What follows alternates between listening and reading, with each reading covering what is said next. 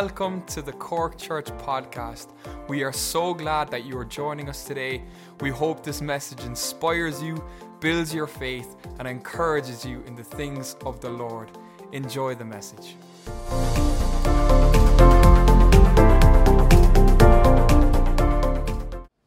Well, good morning. Thank you. Wonderful to be here, as always. It's always as fresh, and we always feel those 250 kilometres down the road fly by when we're coming down. It's a bit slower when we're heading back. We stop at exit 8 for a quick latte, and we're here. Wonderful to be here. You know, I was just thinking, I meet people, you meet people, the airs are full of people who dismiss Jesus, dismiss God. It's growing.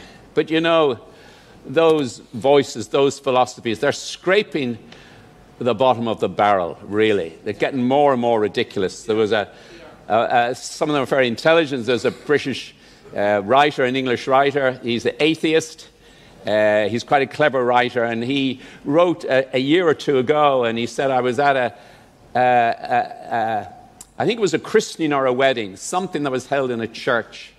And he came away and he wrote this. It was in an article he wrote, and he said, I don't believe in God, pause, but I miss him.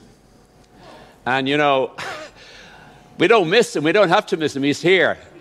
And there's a couple of hundred people, and you guys online, that's enough for me to know he's true, he's real, and the witness in my heart. If you have your Bibles with you, and you may have migrated to a tablet or a phone, that's fine. When I travel, I bring my tablet or my phone, but actually there's something about a book, and you can see the whole chapter, and I don't have to scroll down. That's just me, okay? But whatever, yes, that's right. So Nick has his large print screen in front of him. That's good. We're going to have a bit of a journey today. We're going to be moving, and I hope you'll come with me in this, and the Lord will help us. We're going to turn to the book of Joshua. We're going to turn to Joshua 24. Joshua's coming towards the end of his life. Some commentators say that he actually unexpectedly lived this long. He was 110, which in that time of the history of the earth was not terribly old, but it was pretty old. And he's concluding his life, and he's bringing a final word to the people. At least the Lord is through him. And I'm going to just pick one verse, because we're going to land here, go through a timeline back, and then we're going to come and we're going to end here. So Joshua 24, verse 15. Joshua speaking after a great prophetic word has been delivered to the church in the promised land, the children of Israel. And he says this, and if it seems disagreeable to you to serve the Lord, will you choose for yourselves this day whom you will serve, whether the gods which your fathers served that were on the other side of the Euphrates. There were a huge amount of gods on that side of the river. Maybe you've crossed a river, and back there were a lot of gods. Well, sometimes they linger around. And choose, or whether the gods of the Amorites who were there in the promised land where they were, amazingly, in whose land you dwell. But as for me and my house, we will serve the Lord. You know, standing on the cusp of another year, I think it's still relevant. There's a universal custom of New Year's resolutions. And it really shows and demonstrates that most people want to restart. Most people want a change. Most people want to prove. Most people want to set things in motion. You know, so what's this the year of for you and I? That's what came to me a few days ago as I was thinking and praying of this time that I have to share with you. You know, this year in China, it's the year of the rabbit. I don't know what that means. I've been to China a lot. I don't know what. They always have the year of the goat, this year is the year of the rabbit. One year I was there, it was the year of the rat. Anyway, but we've had books, you know, the year of the French, the year of the hiker, the year of living dangerously. But whatever resolution may lie on your heart, it probably needs to be the year of decision. Because I looked up resolution, it simply says a firm decision to do or not to do something. You know, even in less than conducive circumstances. The Apostle Paul, he was a decision maker. And consider where he was towards the end of his life. He's a captive imprisoned in a Roman prison with a 24-hour guard chained to him. He has the prospect of execution hanging over him. He could have had a degree of disappointment in his life because he wrote earlier in the book of Romans, he said, I want to come to you and preach. He wanted to come to Rome as a preacher. He came to Rome as a prisoner. Maybe things have not exactly turned out the way you would have expected. We see that there were some believers at Rome were divided, and some were even against him. Yet in spite of all of this, he says something. He made a decision. In spite of the circumstances, in spite of the prevailing conditions, he said, I've decided to press on. I've decided to lay hold of that which Christ Jesus has, by his grace, laid hold of me.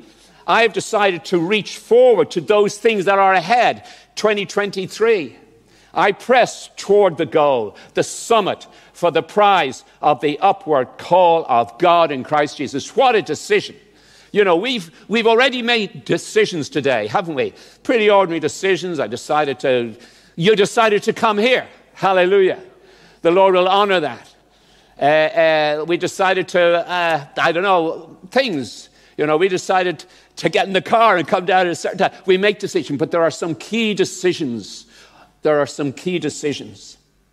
At the beginning of the 20th century, Great Britain as it was there, participated in really a competition to be the first to reach the North and the South Poles.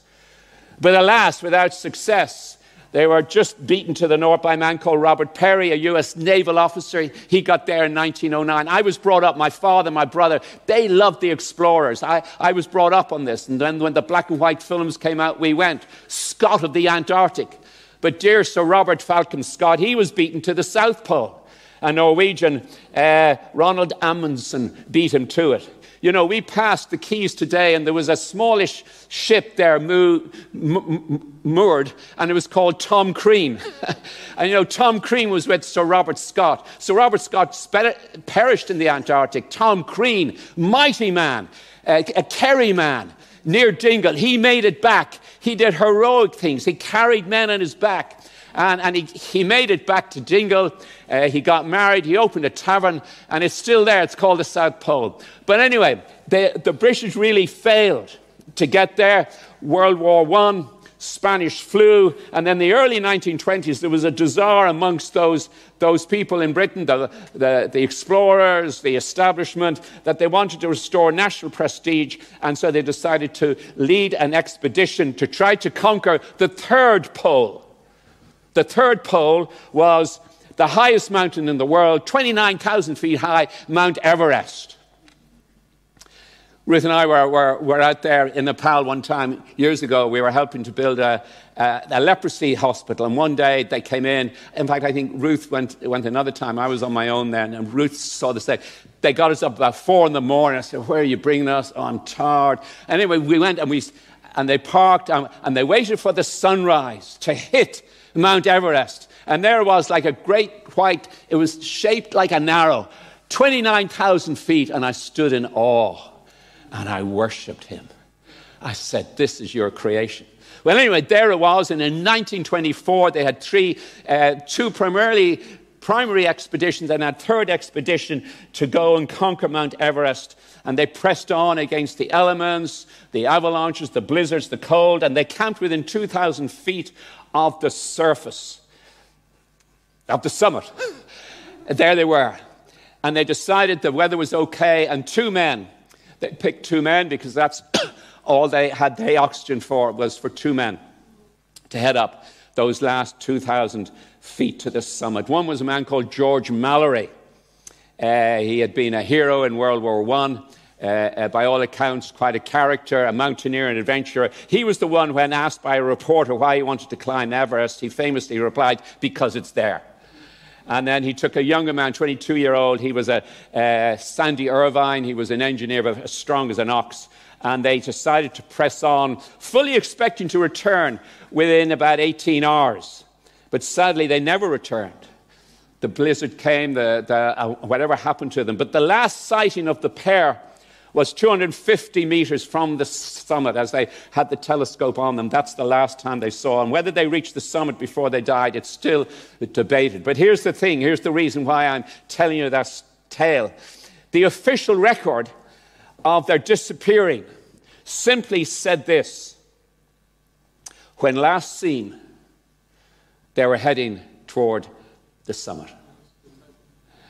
Now, Pastor Nick has referred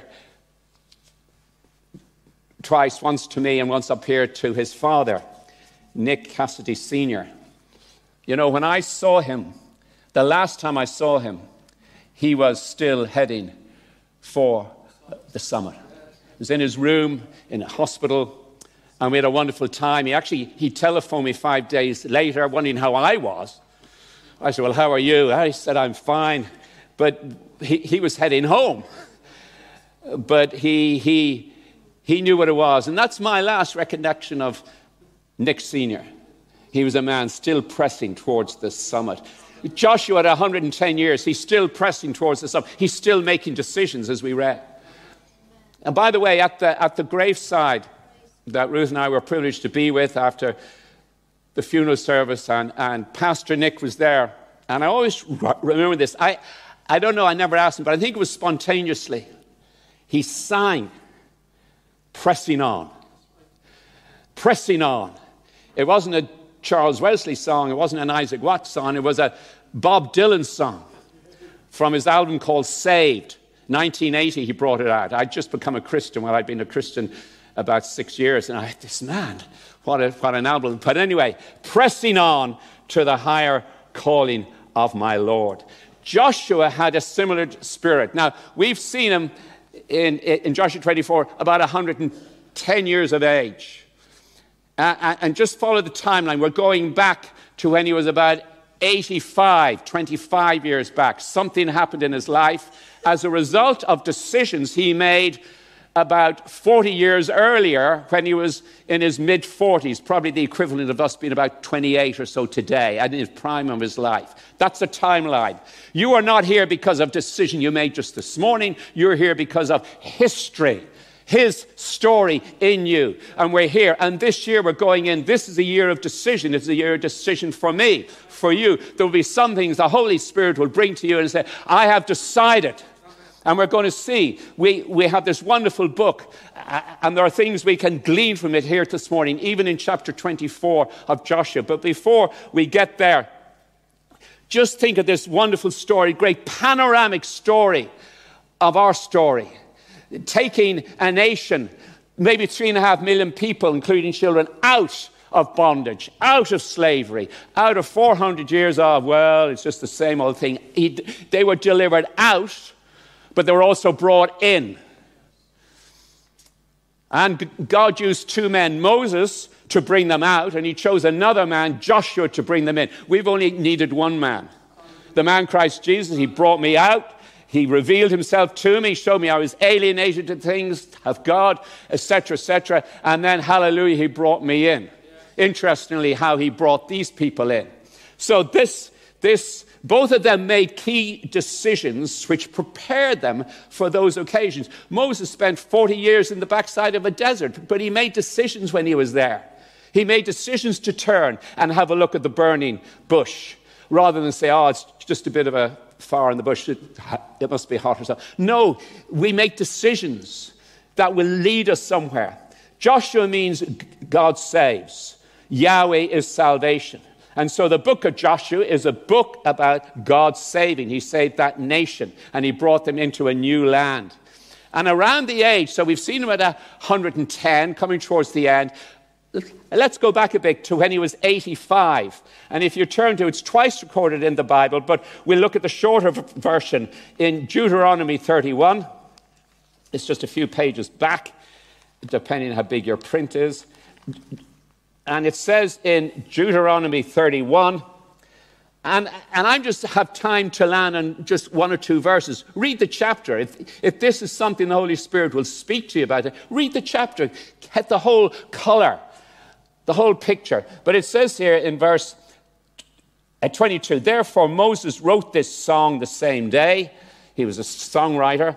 You can read that in chapter 32. And taught it to the children of Israel. Then he inaugurated. That's a capital H. God inaugurated. You get a fuller picture in Numbers 27, all that happened. He inaugurated. What does that mean? Well, he gave him a charge. He appointed him and said, be strong and of good courage, for you shall bring the children of Israel into the land of which I swore to them, and I will be with you. Wonderful to reach that point that you have a charge, a commission, a sense that God is going to use me. But hang on a minute. He only came to here because he made certain decisions back when he wasn't so famous, when he was maybe not so noticed. And around 40 years earlier, this is over here, remember, 110, 85, 40. He's about 45 years of age.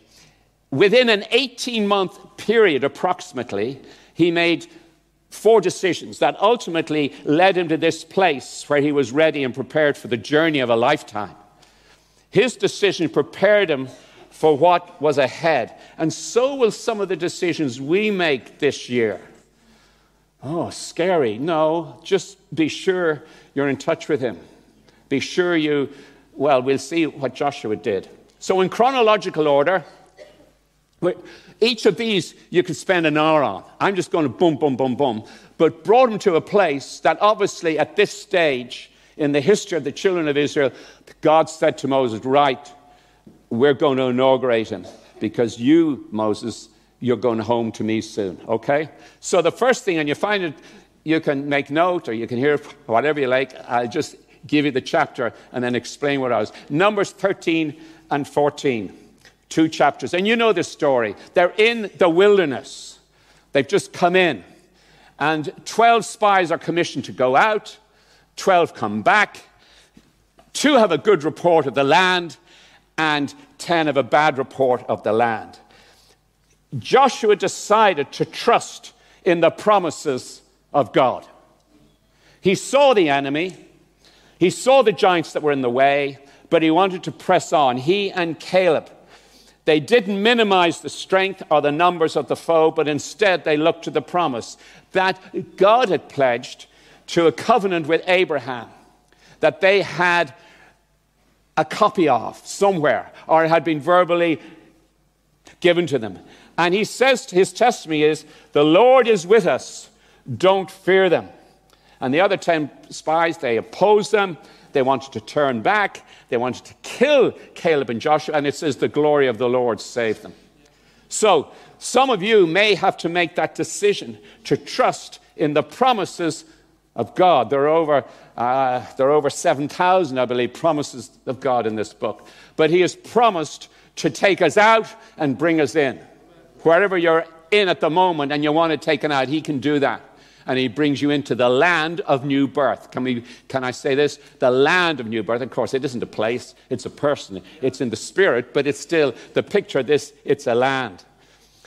The second decision he made was within this 18-month period was in Exodus chapter 17. And it just says the Amalek fought Israel. The Amalek were a pain in the neck. The Amalek were always hanging around and bothering them, right? So they came and they fought Israel. And Moses said to Joshua, I think Joshua could, maybe I would get up the mountain with Aaron and Hur and hold up the hands and have a great prayer meeting. No, will you go down and fight them? And maybe he just wanted to. No, I'm terrified. I want to go up. But he decided to submit and not get offended. He chose to obey a fight. And he said, I'm going to take offense out of this. And that'll happen. There's training, there's time, and the Lord will bless you through every stage of our lives. And of course, the victory was decided by an unseen battle in the heavenlies and the authority that was on the mountaintop. But someone had to be down in the valley handling the sword. Third decision he made. He decided to follow the anointing. He decided to follow that. What God showed him was what he was going to reveal himself to him. And his hunger for God was greater than the disappointment of being left in the clouds. All right? You following the Lord sometimes, oh, well, everyone seems so clear. I'm a bit fuzzy. That's all right. Keep on trusting him. And in Exodus 24, Moses takes Joshua up the mountain, and the glory of the Lord was up beyond the cloud. There was a cloud probably halfway up the mountain.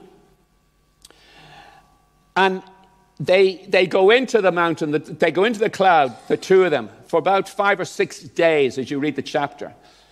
And then God calls Moses on. And Joshua's still in the clouds. And apparently, I don't read contrary, he was the first person to meet Moses coming down. So he must have stayed in the cloud for 40 days. Sometimes we have to hang in, folks, to where we are. Vision will come. Clarity will come. Trust yourself in his hands. You know, I meet people, you meet people, and I say, oh, the Lord hasn't done this, and I don't understand. Hang on in the clouds. He will come down. And he remained there. And you see, things remained veiled for Joseph. For Joshua, but he still remained in the clouds. He still remained, and he didn't touch the glory before his time. He knew his place and the timing and the goodness of God. And then the last thing that we read in that 18-month period, when he's out here, before he's getting up to here, before he's getting here, he's here. He made this other decision. He was a young man. He made these decisions.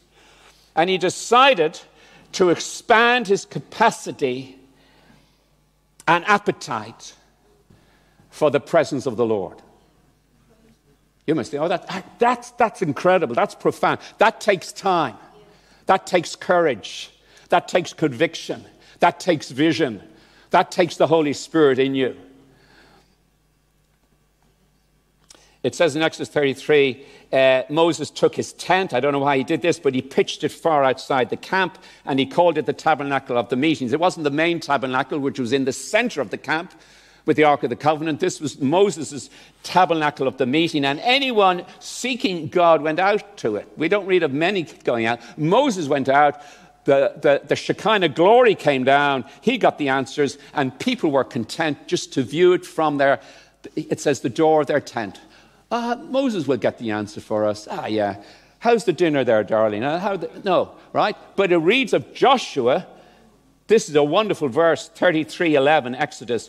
Joshua, a young man, did not depart from the tabernacle. Even Moses went back. It says he stayed there. He cultivated and absorbed the presence of God. He learned not to allow the distractions to captivate his focus and quench his hunger for what was there. He caught sight of something that was greater than distractions and inconveniences. That's why that's why I read this book.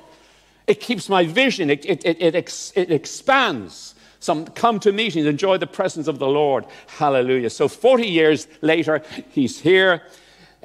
He's given the charge. Sometime later, Moses died. He had a small funeral. It was only himself and God.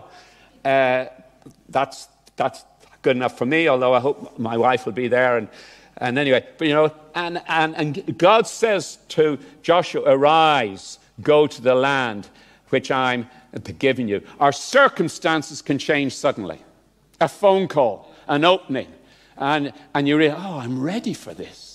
I wasn't ready a year ago. I wasn't ready 40 years ago, but I made decisions along the way, the year of decision. And so we come to 24.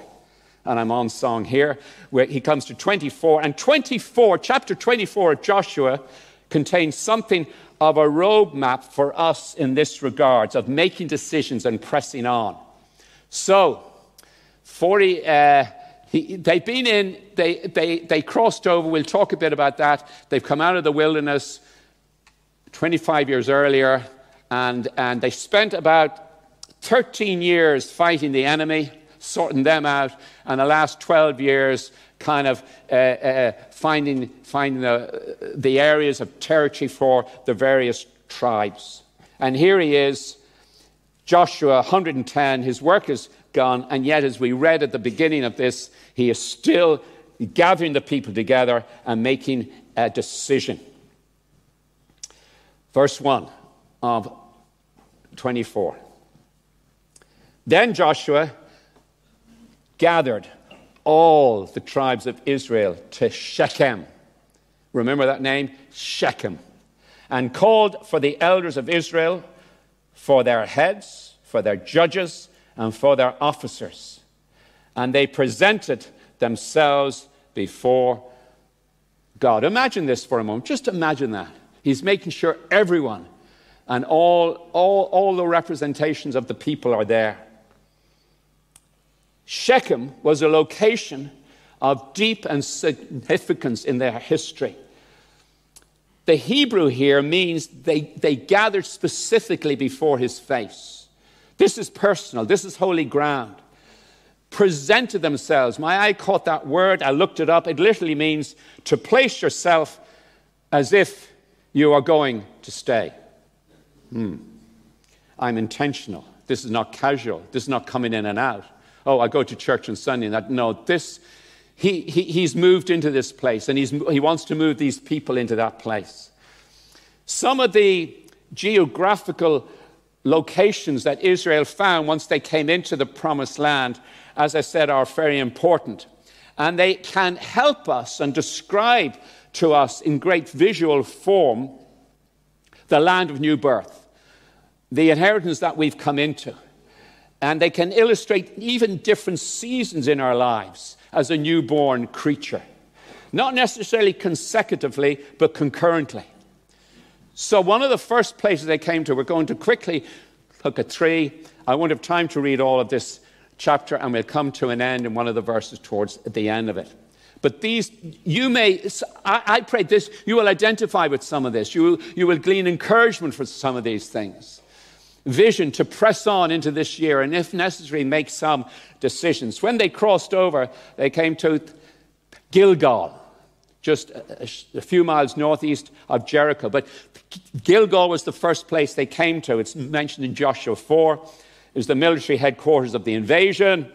Supplies were replenished. There were strategies formed. It was all things military initially. But there's something symbolically more important with Gilgal, because after descending into the banks of the Jordan River and crossing over and the bank and rising up again on the other side, they came to Gilgal. They came into their promised possession, the promised land.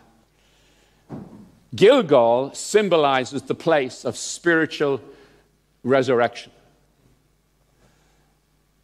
You know, interesting enough, the Red Sea dried up to their father's generation. And they went over into, it was only supposed to be about a 3-week journey into the promised land, but for various reasons it was 40 years. When they crossed over from the wilderness into the promised land, Jordan dried up. Priests went in, carried the presence of the ark, the presence of the Lord in the ark. The water went back. They put memorial stones. This is significant. What I just want to say to you, it was a baptism without water.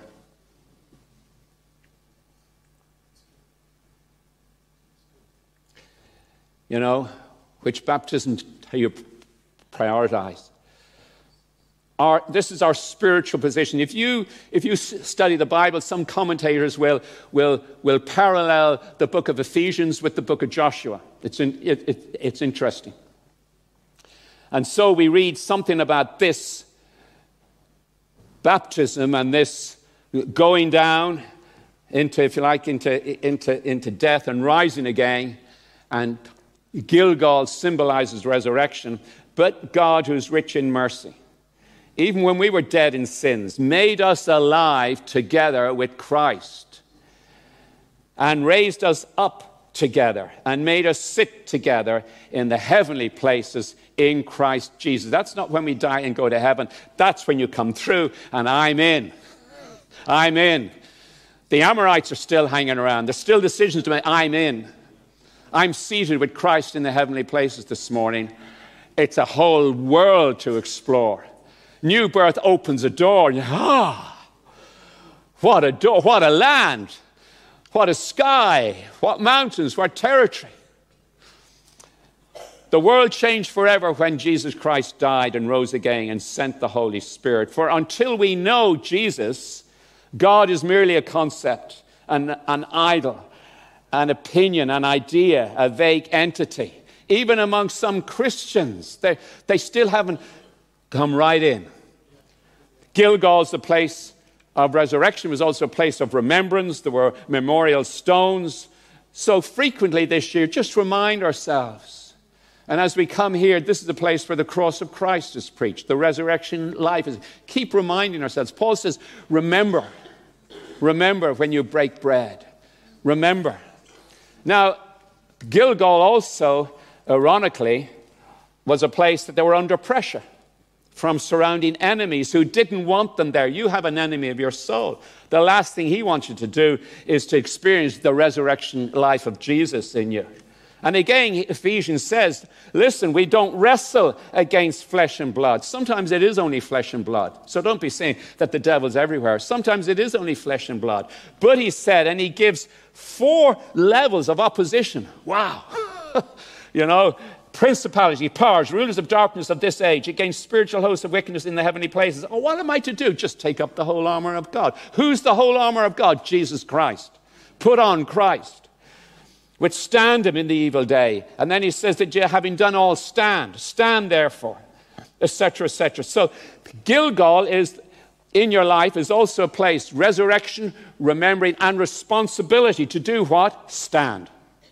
I'm standing on the promises of Christ. Mike, just stand sometimes. Yes, lift up that shield of faith. Use that word of God as a sword. It was also a place, all these places are amazing. I'm flying through them. But this, finally, there's another R here, recovery. It was a place of recovery. Maybe you've to make a decision this year to recover some things that you've lost or that have been absorbed, that you've slightly drifted away from, and you have to recalibrate the compass. Where's my North Star? There it is. It could be simply, I'm going to be diligent to go to as many meetings as I can. Not because of law, but because of a sense of urgency, a sense of hunger in my heart. All right? A recovery. And they recovered things here. The Passover was renewed at Gilgal. They renewed the Abrahamic covenant. And circumcision was reinstated and compiled with. I'm sure the men were delighted. But anyway, for us, this is an inward separation. It's a circumcision of the heart that we cut off. To cut off, it takes on a new meaning. And you can come and pray, I want this cut off. I've carried it in. I've carried it too long. Cut it off. That's why consecration, words like consecration, sanctification will take on a whole new meaning. If you don't understand those words, find what they mean. The next place, Shiloh. Shiloh. They moved from Gilgal to Shiloh. That was a pivot of spiritual life, and it speaks above all of his presence. Let's expect his presence in deeper ways this year. Let's make, Lord, I am deciding, I really want it. I hear people talk about this. I just want to wait upon you. Put aside time to put other things, whatever way it is with you, find your presence. How I can be sustained by your life that's always fresh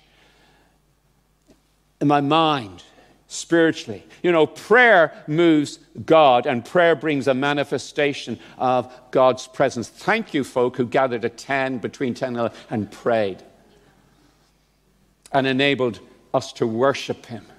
Prayer brings a manifestation of God's presence. We could say a lot more about that, but I want to move on to, now we've come to this third place, Shechem. Now, there were other places. I've just picked these ones. And here we are, chapter 24, 1. They're at Shechem. Shechem was in many ways the political cradle of the nation. It was where Abraham first received the promises that God would give his descendants the land of Canaan. He didn't think that he'd have to wait that long. But God's promises are precise, and they'll always come right in the right time. Joshua had earlier, he built an altar here, maybe in an expectation. We stand on not the promises of Abraham, although we can see our inheritance in them, but we stand on the promises that are in Christ. Yeah, the Bible contains more than 7,000 promises from God. Why? Because he wants us to learn we can trust him. Oh, it's been years, Lord, since I prayed and I felt trust him. Shechem also was situated at the mouth of a valley. It was in the valley floor, and the mountainous contours resulted in a natural amphitheater, where there was great acoustics. So words could travel. So Joshua, an old man, he didn't have to raise his voice too much. It could travel. And maybe those other people passed it on down through the valley. What I'm thinking here is for this year, hear his voice this coming year. Hear the amplification of his voice. Take note of it. Harden not your heart when you hear his voice. Because it might not always be, oh, you're such a nice fella. No, it may be, son, you need to do this. Harden not your heart when you hear his voice. But remember, it's always in the direction of glory, of abundance, of freedom, of joy. So it was from here that Joshua, and if you see from 24 verse 2, it was prophecy. He prophesied for the last time. And maybe this is a year that not only you hear his voice, that it will have a prophetic impact in your life.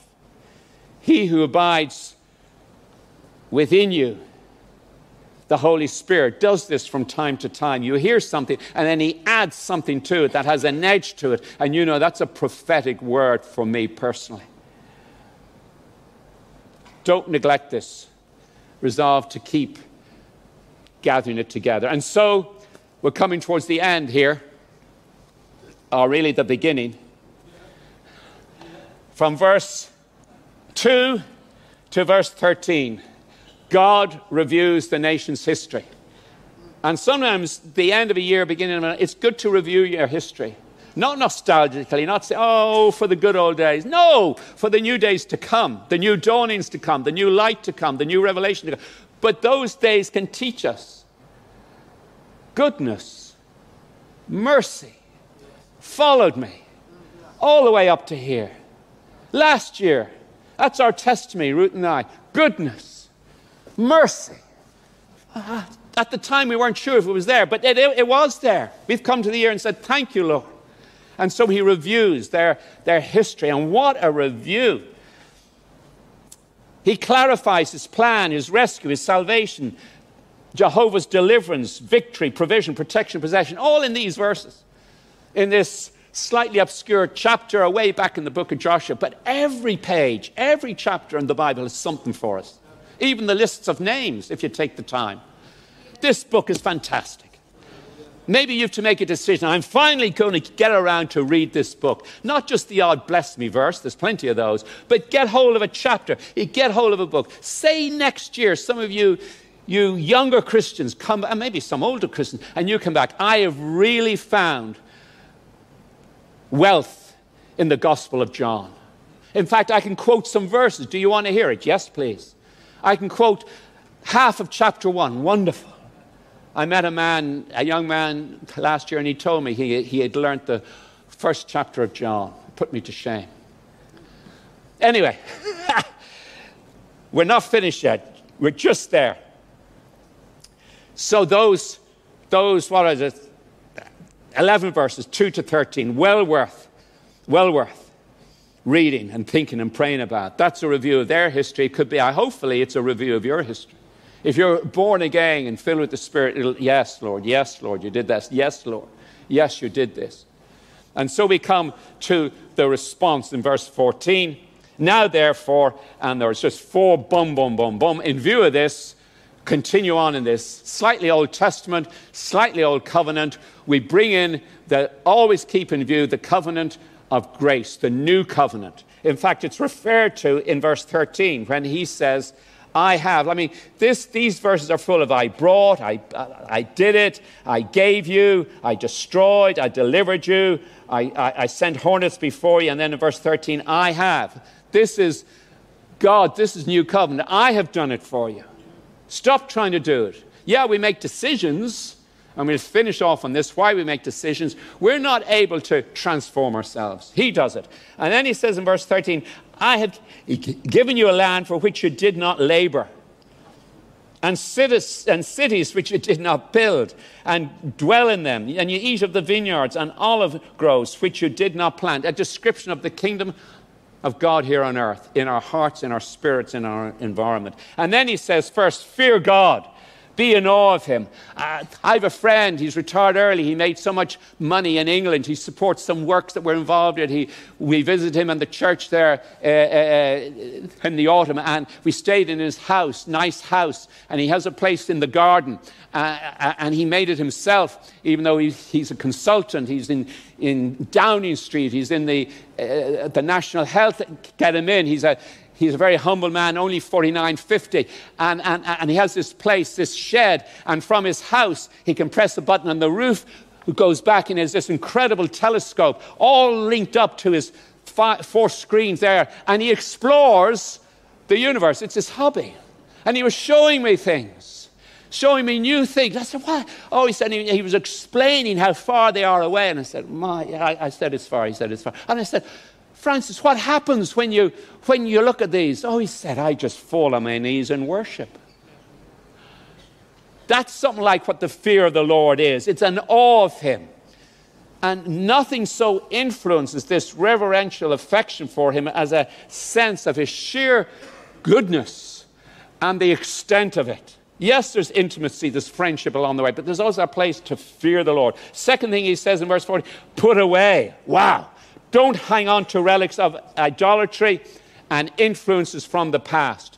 Put away. If you want to see more of that, read what Stephen said in his last sermon on earth to the Sanhedrin in chapter 7 of Acts. He refers to this and he names some of the gods they were still hanging on to, even at this stage in their life. And there are some things that we still, that's all right. Yeah, I still have a bit of a look at that.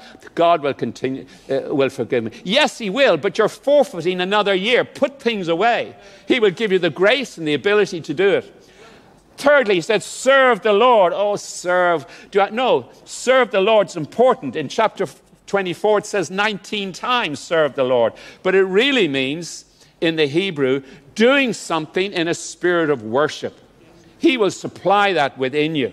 And there's a clear association between what and who we serve and who we worship. And the connotation here is not one of burdensome labor. Oh, it's a chore. No, it's a joy to serve. And then we come to verse 14, and he says, choose you this day. Choose you this day. And if some of these things seem disagreeable, well, I'm going to serve the Lord. You need to maybe wander around the wilderness for a little bit more. But of course, he doesn't want that for any of us. We've been created with the ability to reach out beyond our grasp. But our will is instrumental in this. That's why the decision is so important. That's why, as I said earlier, we cannot transform ourselves by resolutions, by willpower, by disciplines, by rituals. Oh, it's the same old year, same old, I'm going to give up this, I'm going to do that, and you don't. But we can make a decision to be transformed. We can make a decision to make us available to God, like Moses, like Joshua did, like many of our forefathers in the faith did. The gospel reveals that God himself transforms us if we receive his grace and life and yield to him. So this year, as it goes by and passes into next year, and when people remember you in this year, or they see you, or they hear about you, as they reflect on the year, will it stir something like what they said of Mallory and Irvine? Ah, yes. The last time I saw them, they were heading towards the summit. I don't mean you're going to die this year, but the recollection of you, their memory, when they meet you, there's a man, there's a woman, she's still heading towards the summit, pressing towards the goal of the upward call. Experience shows that decision is important. Choose you this day whom you will serve. I want to press on into this land of new birth, and discover more riches of his glory and grace this year. Shall we pray together? And then I'll pass back to Pastor Nick. Lord, I feel challenged in my own heart. I feel challenged in my own heart. I feel challenged by the one who loves me. I feel challenged by the one who's calling and saying, come on. There's another bit of the summit to get over this year. Lord, I want to go. There was a time I hesitated. And Lord, I pray you'll take fear out of any heart today about what these sort of commitments mean. That you will give us new vision. Some here today, Lord, they need a vision of the kingdom and the King. Lord, so many other things have come in and caused people to drift. Lord, may this be a recalibrating of the compass again. And I have decided to follow Jesus, no turning back. And by your grace, Lord, we pray. Thank you for all here, all online, whether sick, sad, happy, expectant, bored. Lord, will you come and shatter the glass ceilings, Lord, that we put over us, Lord, and open up these Mount Everest that are there in the Spirit, Lord, that we may take hold of something that you've already taken hold of us for in our time, in our day, Lord. We just bless you and thank you in Jesus' name. Amen.